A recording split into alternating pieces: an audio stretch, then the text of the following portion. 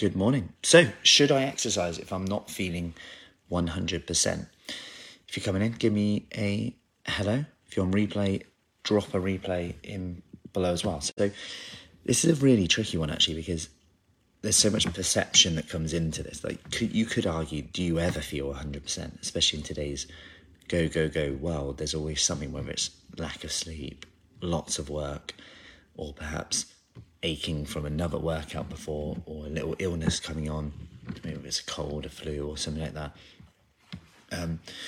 or something more serious of it. Now, so it's a really difficult one, and if I just see it from my point of view, if I always had that rule, like I will only exercise if I'm 100%, I'd probably actually never exercise, because 100% is quite high to me personally of how I rate that. Now, a good rule of the thumb sometimes is to think about, let's take this from a illness perspective. Like, I haven't actually had context of this, but let's say like you've got a bit of a cold coming on or anything like that. Generally, we'd recommend, if it's like neck up, like cold, sinuses, you'll probably be fine to train a bit, and it might even make you feel better. But one thing I'll be aware of is probably lowering your intensity. If it's neck down, it's probably going to be unproductive. Like, you know, if you've got aches, fever, shivers, like, just rest. Your body's it's probably going to be the most unproductive. I don't mean like do nothing. If you feel like going for a real low intensity mild walkout and stuff, I don't mean don't move. Like everyday tasks, it might even make you feel better, getting some fresh air. But in terms of like a session, a workout, whether it's 10 minute, 20 minute, 30 minute, it might not be a good idea. But neck up, for me, I think it might even make you feel better. But in terms of like feeling 100% in general, I think this is when we've got to go into the space of almost doing some things even when we don't feel like it, and almost throwing it out there, especially when we don't feel like it. Because if I personally went around and only did it when I felt like it, I would actually never do it. I don't think I would. I don't really enjoy the thought of exercise. I don't mind doing it, but I love the feeling of having done it. The energy it gives me, the confidence, I could say as well, that feeling of accomplishment, the distraction, because it's like a little bit of something else, focus on that, give my all, then I'm back to it.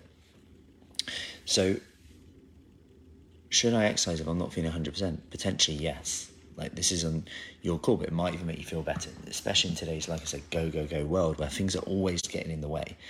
There's always going to be something. Like, you might wake up with the best intentions to do this from your to-do list, but then this, and this comes into it. That's something that happens to me today. So there's always going to be something. It's never going to be 100%. It's never going to be as you planned all the time. And actually, I would actually say that that's a very good tool to have, to do it even when those things come up.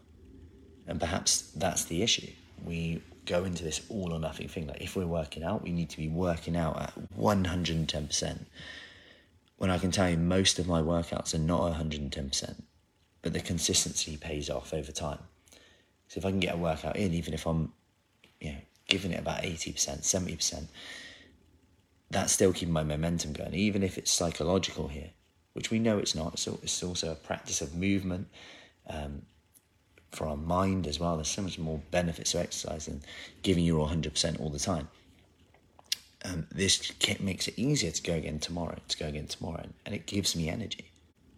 I could go in at 80% and leave at 90%. That's how crazy it is. So it's a real difficult one, and I think we have to be honest with ourselves with this, have an honest reflection of where we're at, and make a decision on that. And that's something that we help you do in our free 5-day kickstart, which we've got one starting on Monday the 9th of January. We're doing one on Monday the 9th of January. Completely free, 5 days.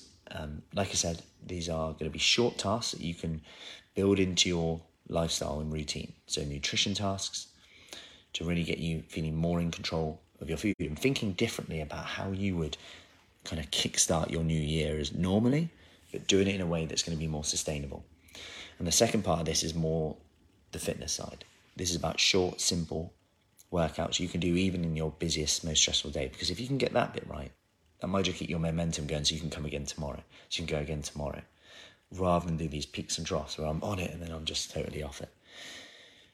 And these can be adapted for you as well with the injuries. We show you how to modify it as well. So if you want to join us in there, register below in the link in the comments, and I hope to see you there. Have an awesome last Christmas week. Any questions, just let me know. Take